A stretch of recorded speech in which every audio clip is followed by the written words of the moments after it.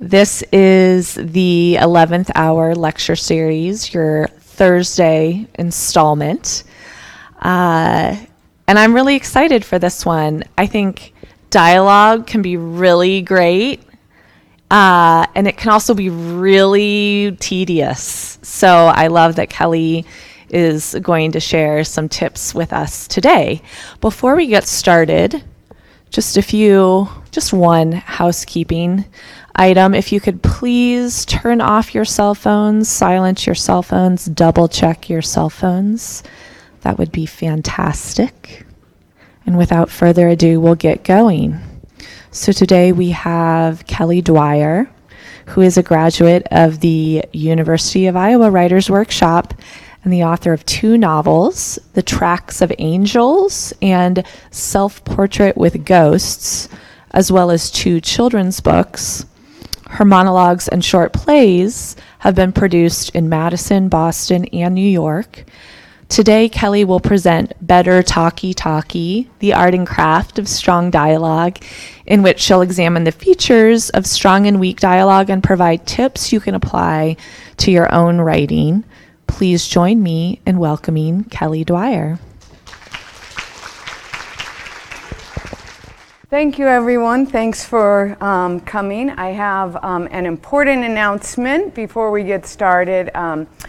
Because of the number of participants, the dinner tonight has been changed from the River Room to the second floor ballroom at the Iowa House, and there will be signs showing us the way, but just so you know, we'll be in the second floor ballroom instead of the River Room tonight, and the doors open at 6 p.m.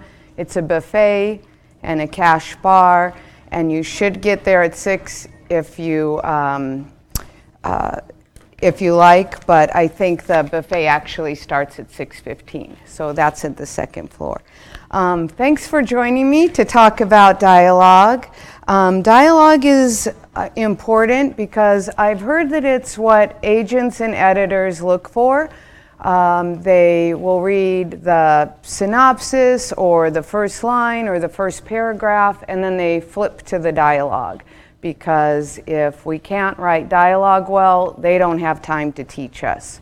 So if you're not writing good dialogue, your chances of getting that editor or that agent end there. If the dialogue is strong, they might go back and keep reading. I think it's what readers look for. If you're like me, you might also flip to make sure there's some dialogue and it's not just Moby Dick, exposition, blah, blah, blah, but there's some scenes and people talking, and of course it helps create a powerful work. It's difficult to think of a great story or novel or memoir without dialogue, and of course it's pretty much all we have if we're writing screenplays or plays. Even in poetry, some well-placed dialogue can create meaning and power. When we say show, don't tell, we're often talking about creating scenes, dramatizing, and using dialogue. What's so hard about it? Well, we can feel that if we're writing realistic dialogue, it can be boring or even meaningless. Dude, you gotta see this YouTube clip. Not now, I'm killing zombies. Are you hungry? Should we order pizza? It's realistic, but if we went on for another line or two, we'd lose our reader to boredom. But if we give our characters something resonant to say, will you do me the honor of bearing your soul to me? It's resonant, but nobody talks like that. So we'll lose our reader because the dialogue is too stiff and too unrealistic. So we need to make our dialogue natural but resonant, and that's not always easy to accomplish. There are ways to improve our dialogue. Listen. It's called a good ear for dialogue, not a good mouth. So we need to listen to how all kinds of people speak. I think if you ask most readers about the characters in Edith Wharton, they would tell you, they would think about upper crust New Yorkers. But in Custom of the Country, to take one example, I'm struck by how many different kinds of characters and different voices there are in that book. There's a working class masseuse manicurist who has the inside scoop. She talks a certain way, very matter of fact, with very colorful expressions. Undine is the protagonist, and her parents are newly rich, but they're not nouveau riche like Undine. They don't have any pretensions. They speak like farmers from Apex, Missouri, which they are. And Undine, who is a social climber, talks differently than they do.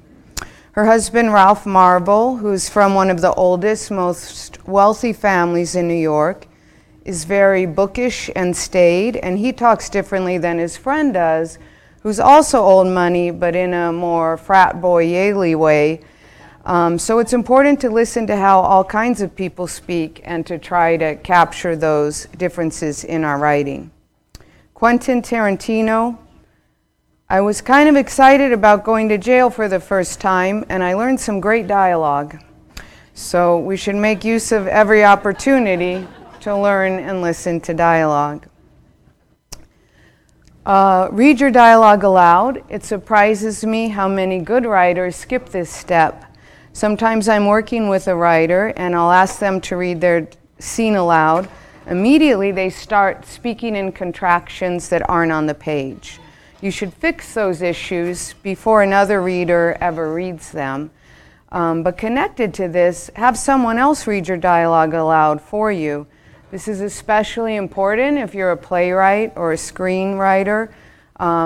Before I send my plays out, I'll have actors read my plays aloud to me. I'm not looking at the page, I'm listening to their voices. And if I've written, I am ready to go, that's how I want my reader to read it, and I can hear that, and then depending on the character, I might want to rewrite, I'm ready. I also notice when the actors stumble, and I never say to myself, oh, it's just because they're reading it for the first time. I always think, what mouthful have I given them? And I'll just note it on the page and we'll talk about it. Note good dialogue and bad in your reading or viewing. What makes it good or bad? Noticing it in others' work is a good habit to get into.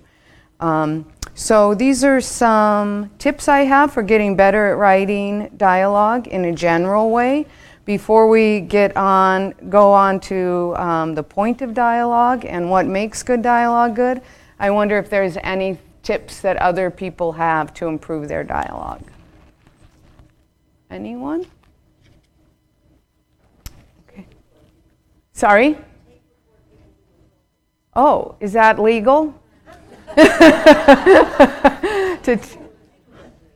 Okay. She said tape record people who are talking. I guess if you just use it for your own benefit, that's okay, right? I usually just take notes, but that's probably a good idea.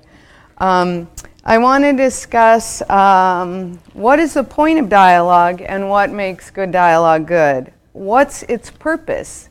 Before we can really discuss what makes it good, we need to define what it does, and yet it's hard to discuss its purpose without using good dialogue as examples. So I'm really going to be discussing these two things simultaneously. What's the purpose of good dialogue and what makes good dialogue good? The main point of dialogue is to move the story forward. I'm going to talk a lot about other things good dialogue does, but if it's not moving the story forward, there's really no point in keeping it. For example, a good scene with good dialogue can help set a scene. But if all you want to do is set a scene, you can do that in exposition. It needs to be moving the story forward while it's doing all of these other things. But connected to that, if all you want to do is move the story forward, you can also narrate that if you had to. So dialogue is tricky, partly because it needs to always be doing more than one thing at once to be good. I'm going to give you a list of things it should do besides move the story forward, and then I'll ask if you have other things to add. But basically, if your dialogue isn't moving the story forward and doing one or two or three of these other things, it's not working hard enough. So here's my list. In addition to moving the story forward, good dialogue helps to create setting and inject humor. And I've read this before, but it's so powerful at setting the scene and injecting humor. I'm going to read it again. It's from Beat the Reaper by Josh Basil, and it's right there if you want to read this book. This is early on in page 6. In the elevator up to medicine, there's a small blonde drug rep in a black party dress with a roller bag.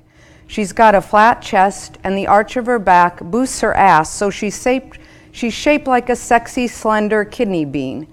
She's 26 after a bit too much sun exposure, and her nose is the kind that looks like a nose job but isn't. Freckles, I shit you not. Her teeth are the cleanest things in the hospital. Hi, she says, like she's from Oklahoma. Do I know you? Not yet, no, I say, thinking, because you're new on this job or you wouldn't have such shitty hours. Are you an orderly, she asks. I'm an intern in internal medicine. An intern is a first-year resident, 1 year out of medical school, so typically about 6 years younger than I am. I don't know what an orderly is. It sounds like someone who works in an insane asylum, if there are still insane asylums. Wow, the drug rep says, you're cute for a doctor. If by cute she means brutal and stupid looking, which in my experience most women do, she's right. My scrub shirt is so tight you can see the tattoos on my shoulders. Snake staff on the left, Star of David on the right. You're from Oklahoma, I ask her. Well, yes, I am. You're 22? I wish. 24. You took a couple of years off. Yes, but oh my God, that is a boring story. It's okay so far. What's your name? Stacy, she says, stepping closer with her arms behind her back. I should say here that being chronically sleep deprived is so demonstrably similar to being drunk that hospitals often feel like giant, ceaseless office Christmas parties. Except that at a Christmas party, the schmuck standing next to you isn't about to fillet your pancreas with something called a hot knife. I should also maybe say that drug reps, of whom there is 1 for every 7 physicians in the US, get paid to be flirtatious, or else to actually fuck you. I've never been quite clear on that. What company do you work for, I ask. Martin Whiting Aldemed, she says. Got any Moxphane? Moxphane is the drug they give to bomber pilots who need to take off from Michigan, bomb Iraq, then fly back to Michigan without stopping. You can swallow it or use it to run the engine. Well, yes, I do, but what are you going to give me in return? What do you want, I say. She's right up under me. What do I want? If I start thinking about that, I'll start crying. Don't tell me you want to see that. Beats going to work. She gives me the play slap and leans over to unzip her bag. If she's wearing underwear, it's not of any technology I'm familiar with. Anyway, she says, it's just things like a career, or not having 3 roommates, or not having parents who think I should have stayed in Oklahoma. I don't know that you can help me with that. She stands up with a sample pack of Moxphane and a pair of Dermagels, the Martin Whiting Aldemed $18 rubber gloves. She says, in the meantime, I might settle for showing you our new gloves. I've tried them, I say. Have you ever tried kissing someone through them? No. Neither have I, and I've kind of been dying to. She hip checks the elevator stop button. Oops, she says. She bites the cuff of one of the gloves to tear it open, and I laugh. You know that feeling where you're not sure whether you're being hustled or in the presence of an actual human being? I love that feeling. That's Beat the Reaper by Josh Basil. It's only page 6. The story's just starting. He's moving the story forward. He's injecting it with humor, and he's setting the scene. This is when we learn everything about him, and starting to learn things about him, and of course he's developing character. Good dialogue can create tension and conflict. Here's a short scene from Toni Morrison's Beloved. You did it. I saw you, said Denver. What? I saw your face. You made her choke. I didn't do it. You told me you loved her. I fixed it, didn't I? Didn't I fix her neck? After you choked her neck. I kissed her neck. I didn't choke it. The circle of iron choked it. I saw you. Denver grabbed Beloved's arms. Look out, girl, said Beloved, and snatching her arm away, ran ahead as fast as she could along the stream that sang on the other side of the woods. Left alone, Denver wondered if, indeed, she had been wrong. That's in maybe a third along the book. A lot of tension and conflict created there in the context of the book. Dialogue can help build a world. You'll recognize this passage from the young adult dystopian novel, The Hunger Games. This occurs very early on in the novel, about page 2 or 3. We could do it, you know, Gail says quietly. What, I ask. Leave the district, run off, live in the woods. You and I, we could make it, says Gail. I don't know how to respond. This idea is so preposterous. If we didn't have so many kids, he asks quickly. They're not our kids, of course, but they might as well be. Gail's 2 little brothers and my sister, Prim. And you may as well throw in our mothers, too, because how would they live without us? Who would fill those mouths that are always asking for more? With both of us hunting daily, there are still nights when game has to be swapped for lard or shoelaces or wool. Still nights when we go to bed with our stomachs growling. I never want to have kids, I say. I might if I didn't live here, says Gail. But you do, I say, irritated. Forget it, he snaps back. And then a few sentences farther down, this passage ends with the lines, what do you want to do, I ask. We can hunt, fish, or gather. Let's fish at the lake. We can leave our poles and gather in the woods. Get something nice for tonight, he says. This is an exposition. Tonight, after the reaping, everyone is supposed to celebrate, and a lot of people do, out of relief that their children have been spared for another year. But at least 2 families will pull their shutters, lock their doors, and try to figure out how they will survive the painful weeks to come. So people who are writing sci-fi or fantasy or historical novels, anything that needs world building. I mean, all of us are building worlds, but anyone who's writing things where we can't assume what the world is like, dialogue carefully weaved with exposition can really help with that. Dialogue can speed up the pace. This is from Michael Cunningham's story, White Angel. You can go to the cemetery here and see the White Angel monument, in which a mother and son are talking about the boy's brother. Where's Carlton, she asks. Don't know, I tell her. Bobby? Huh. What exactly is going on? Nothing, I say. My heart works itself up to a hummingbird's rate, more buzz than beat. I think something is. Will you answer a question? Okay. Is your brother taking drugs? I relax a bit. It's only drugs. I know why she's asking. Lately, police cars have been browsing our house like sharks. They pause, take note, glide on.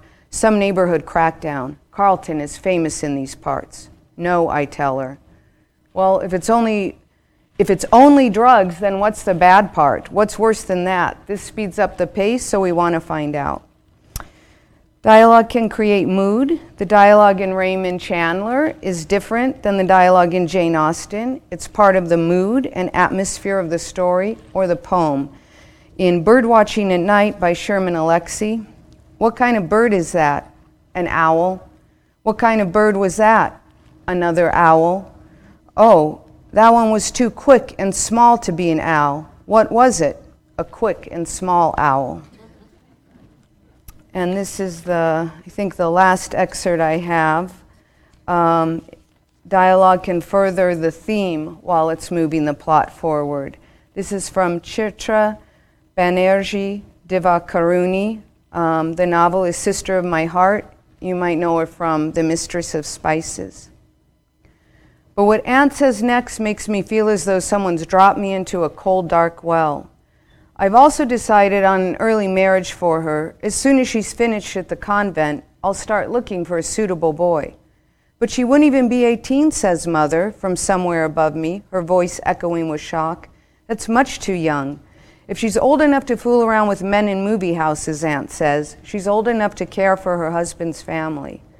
It's hard to speak from under layers and layers of freezing water, but finally I manage. What about college? Isn't Suda going to college? What good is that going to do, says Aunt. It'll just put more wayward ideas into her head. Instead, I'll have her finish school out of respect to your mother, who's put so much of her money into it. She inclines her head at my mother as though she's doing her a favor. The water smells dark and musty. It presses down until my chest is about to hurt open. How can you do this, I shout, only it comes out as a damp whisper. How can you ruin Suda's future? That's enough, Anju warns my mother, but it's the pity in her eyes that frightens me into silence. We'll discuss it later when our heads are working more clearly. Suda and Anju to your rooms. Now, Ramur, Ma, go with them. We climb the desolate staircase emptied of words. My heart feels like all the light has leaked away from it. Suda's eyes are wide and feverish. A small new muscle jumps in her jaw. Why had I been so impetuous? Why hadn't I thought of consequences? Don't worry, this isn't over yet, I whisper. We'll fight it every way we can think of. Already I'm devising strategies, things I'm going to say to Mother, who I sense is on our side. And no matter what happens, it'll happen to us both together, I promise. I wait for Suda to agree, but instead she draws back a little and looks at me with a slight, ironic smile, as though she knows already what it'll take me years to figure out. Promises may be fulfilled, yes, but not always in the way we imagine. And of course, all of these are developing character. Dialogue shouldn't do one of these things. If it's not doing 2 or 3 of them, work on it until it's working harder or cut it. In my second book, I had a scene that I loved. One of my professors here at the workshop, James Salter, said, the test of a good novel is how many pages you love end up deleted. But it wasn't working hard enough. All it was doing was developing character. So I tried to make it do more than that, and I just couldn't, so I ended up deleting it. So dialogue should always really be moving the story forward and doing more of these things. If I could have cut that scene and it didn't really affect the book, then it needed to be cut. So before we move on to what dialogue shouldn't do, did I miss anything? Anyone, anything anyone can think of? Oh, no. So like when... Oh, sorry. She asked, is self-talk also dialogue? So like in the last passage that I read, Anju says, oh, why had I been so impetuous? Why hadn't I thought of consequences? In that dialogue, she's asking herself that question, but it's really not dialogue. So when I'm talking about dialogue, I'm talking really about 2 people or more in a scene talking to each other. When she's talking to herself, she's just talking to herself within that scene. That's a good question. I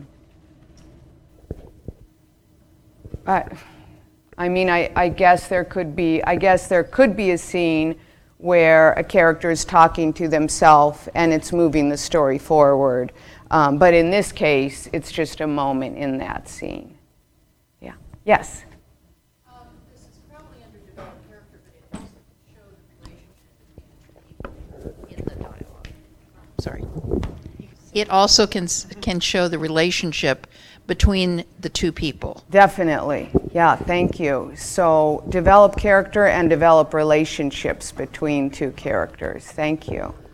One thing I think about too is developing style, and also kind of anchoring a story in time. I'm thinking specifically of like Amy Hempel. Her dialogue is so specific to her style. Yes. This kind of like quirky, fast-paced dialogue that misses beats. And then especially like in the cemetery where Al Jolson is buried, like it puts them in a certain time, what they're talking about. Yeah. And I guess that's kind of developing setting. Yeah. So developing setting, developing time, and so that's, I guess I mentioned mood when I was saying Jane Austen and Chandler, but you're right, it's a little different than that, the style. Yeah. Chandler's style, which we'll read from a little later, does more than just set a mood. It's his own specific style. Yeah, good, thank you. Anyone else? Well, one thing dialogue should not do is convey information. And I have this picture of Rear Window here because Hitchcock says that dialogue should not convey information. And I always think of the opening scene in Rear Window when I think of this quote by him, because it opens with all of these car races. Is that the right word? Car race? Car race. That doesn't sound right to me.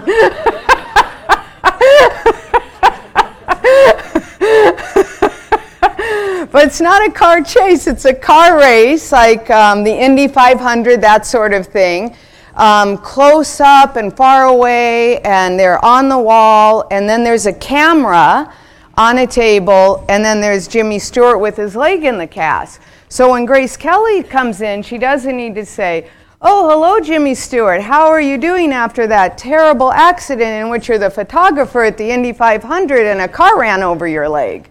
Because it's done through these images that happen before anyone even speaks. And I always think, well, if Hitchcock can do that in a movie without a narrator, then what excuse do we have as writers who have a narrator and exposition and all of these tools at our fingertips to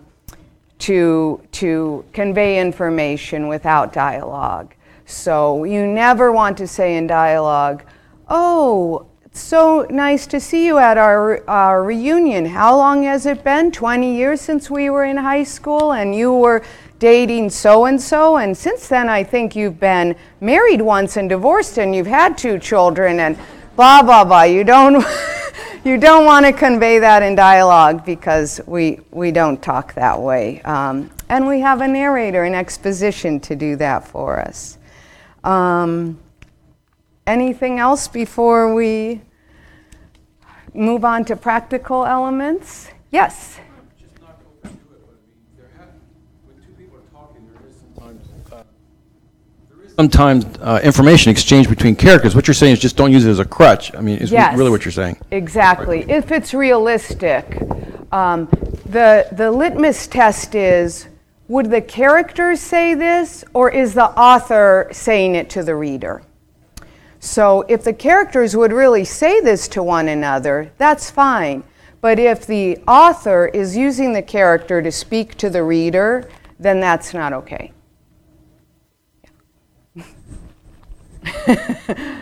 I think there was a hand over here. Was someone else? Yes. Hi, actually I have a similar question. Sure. Because I'm wondering, like, can you also show like background information through the dialogue? But you said it should be realistic. If people really talk like that, it's okay. But it's not okay to kind of simply conveying the information. Right. Mm-hmm. I'm sure I can. I'm sure there are cases when it is appropriate. There are times when we are getting background information from someone, like maybe on a first date or in a foster care situation or something like that. But if it's not realistic, then you can just do it in exposition. Yeah. Thank you. Okay, a few practical elements regarding dialogue. So we should use said. he said, she said, they said, instead of exclaimed, uttered, voiced, exhorted, pronounced. Said is almost invisible. We don't really pay attention to it, so, whereas these other things really leap off the page. No adverbs, because then they sound like Tom Swifties. I need a pencil sharpener, said Tom bluntly. It's not fair, said Tom darkly. So that's the first reason. The other reason is that if you say the line, that's fantastic news, he said happily, we're making one word, happily, do all of our work for us as writers. What is the character feeling when he says that's fantastic news?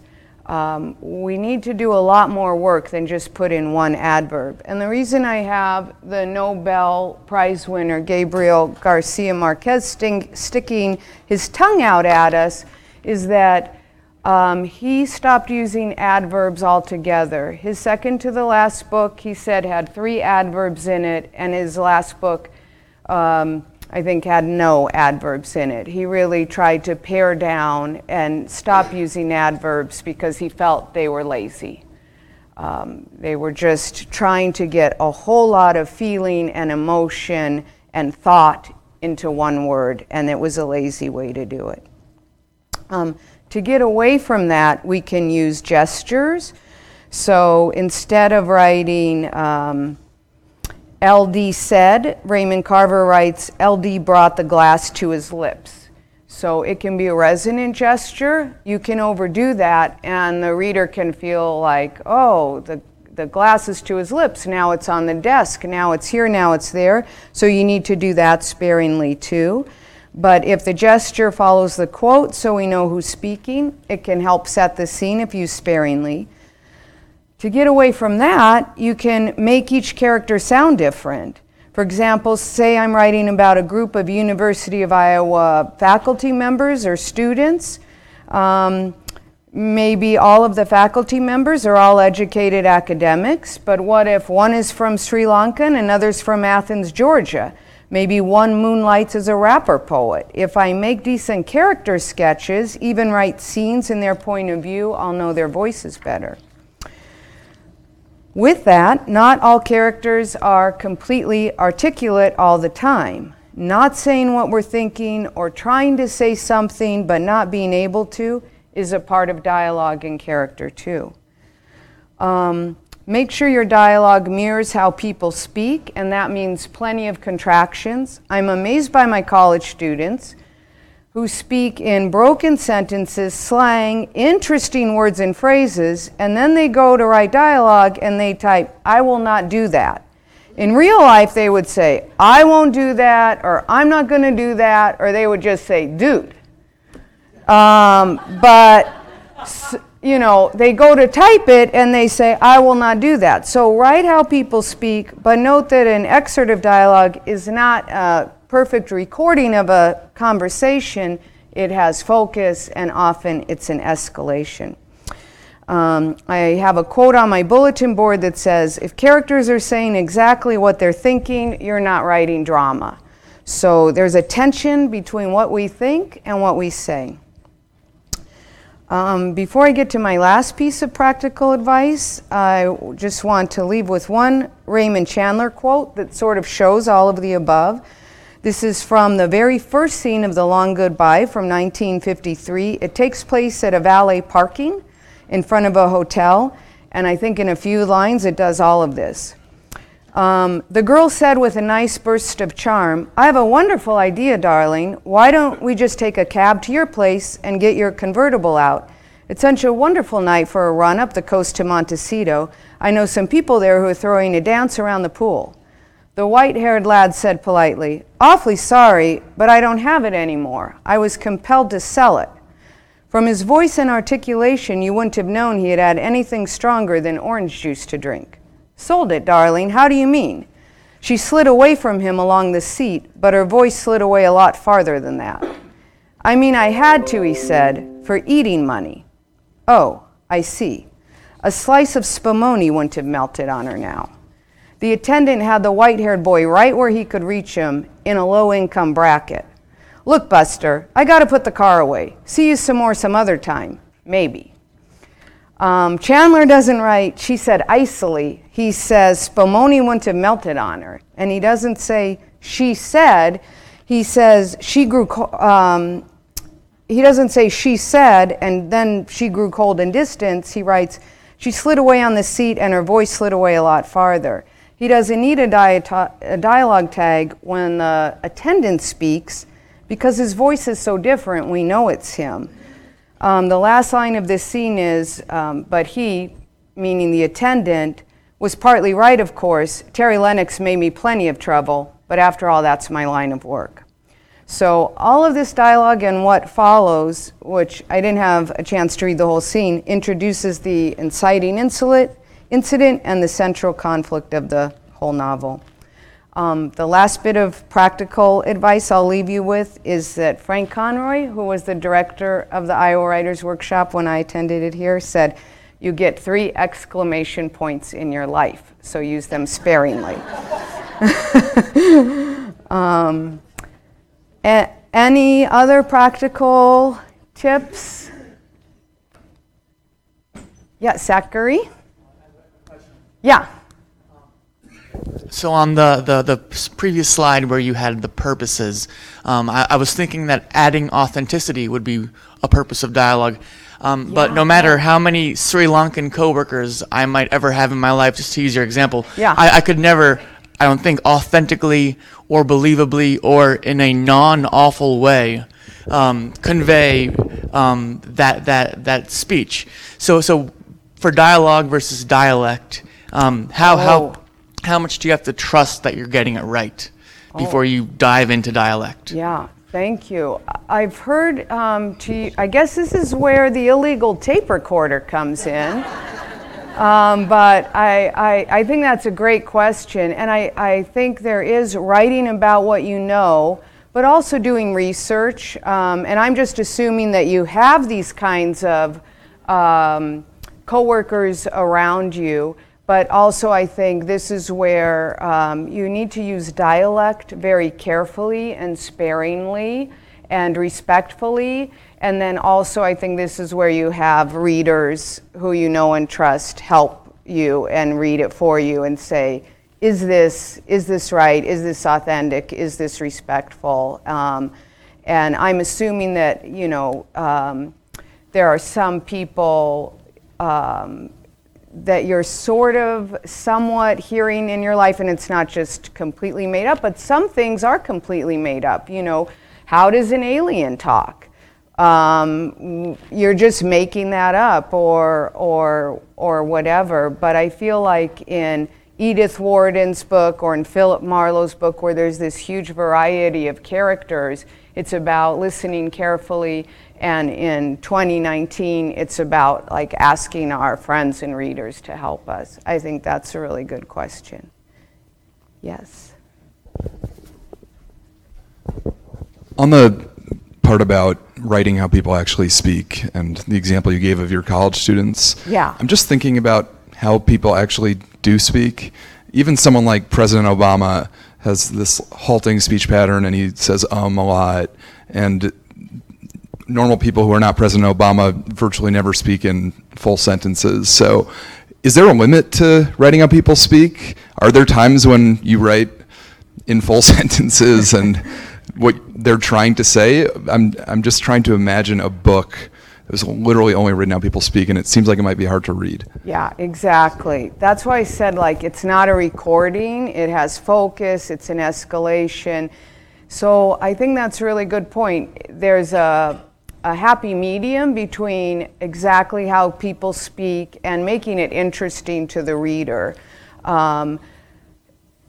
It's not a recording, but it needs to be somewhat natural. And I do think that sometimes that the double hyphen, which makes a dash for interruptions, or the ellipses for trailing off, can be useful, especially in playwriting, so that you're telling the actors when to interrupt each other and when to trail off can be useful, but I think in a novel or short story that would get tedious after a while. If you're just reading a lot of punctuation and a lot of ums, it would get tedious.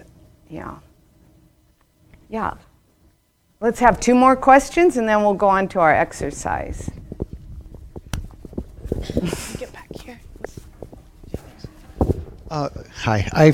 I find for me that the challenge of writing dialogue isn't so much coming up with the words that people say, but having to do with the pacing of it, because we read faster than people talk, and we can't get in, the kinds of inflections when someone is pausing for dramatic effect, and you can't say, the words that someone says, she paused for dramatic effect, So is that a different class, or or how does that fit into what we're talking about here? I think you just need to trust the reader, because I know that as a playwright, my impulse is to give a stage direction that says, this is exactly how I hear it in my head, and I want you to say it exactly this way. And of course I don't do that, and the actor often reads it better than I've imagined it in my head.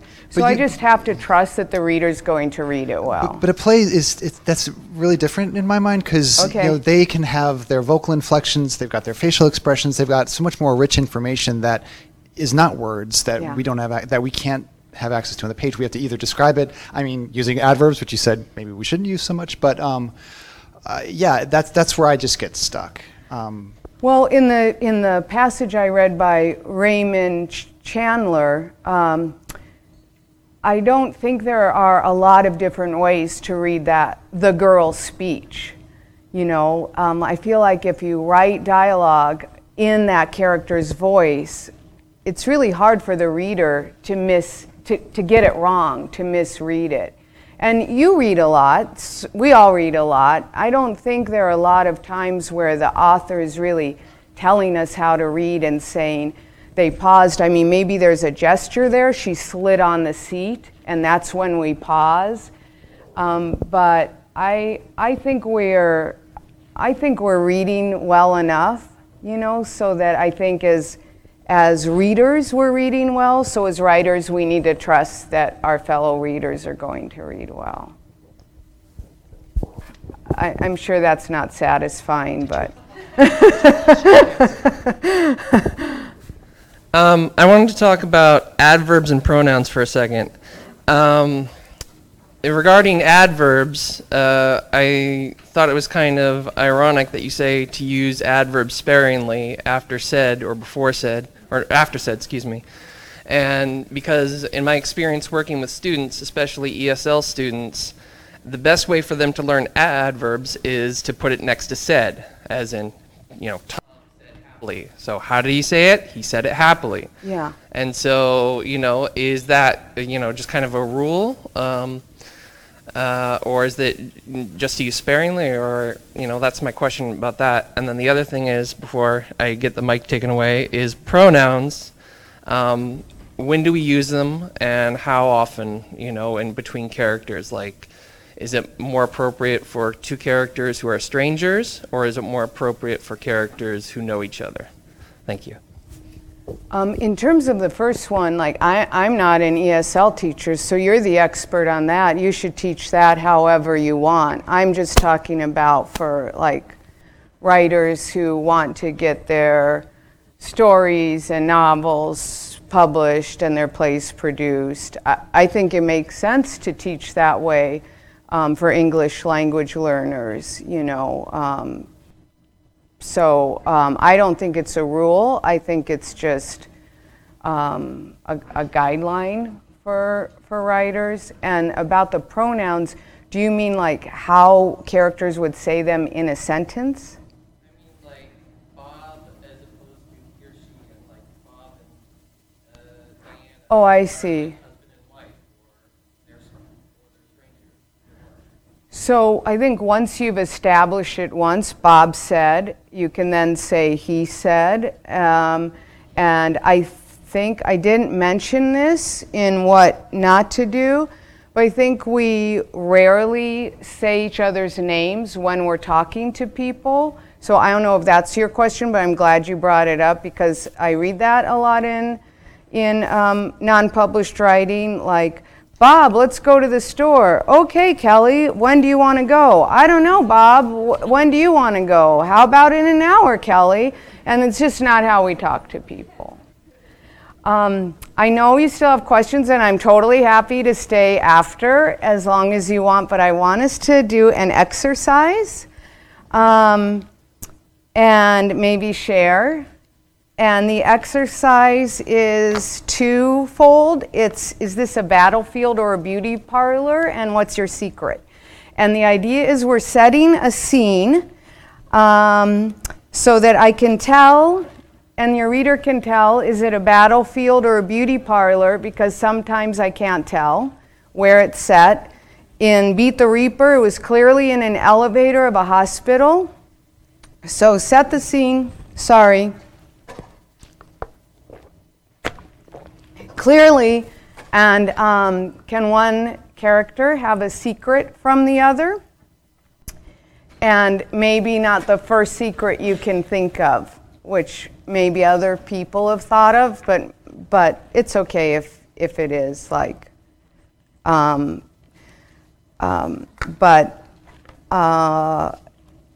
so one character has a secret from the other, and can you set the scene? And we only have a few minutes to write, and if you share, I have a truffle or licorice to give you. Yes, of course. It's scary to share. So I think, let's see, there's no clock. So maybe we have only 5 minutes to write and 5 minutes to share. Oh, it's your choice. It can be any setting you like. I just call it, is it a battlefield or a beauty parlor? That's just my catchy title.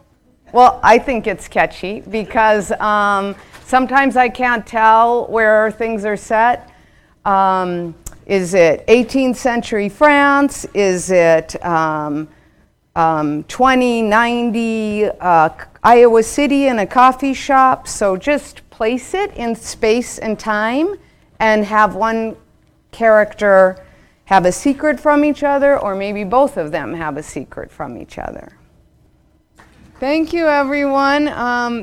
The readers can come up for their treats, and everyone else can come up to tell me their comments or questions or share your exercises with me. Thanks so much, and I'll see you tonight at the dinner. Thank you.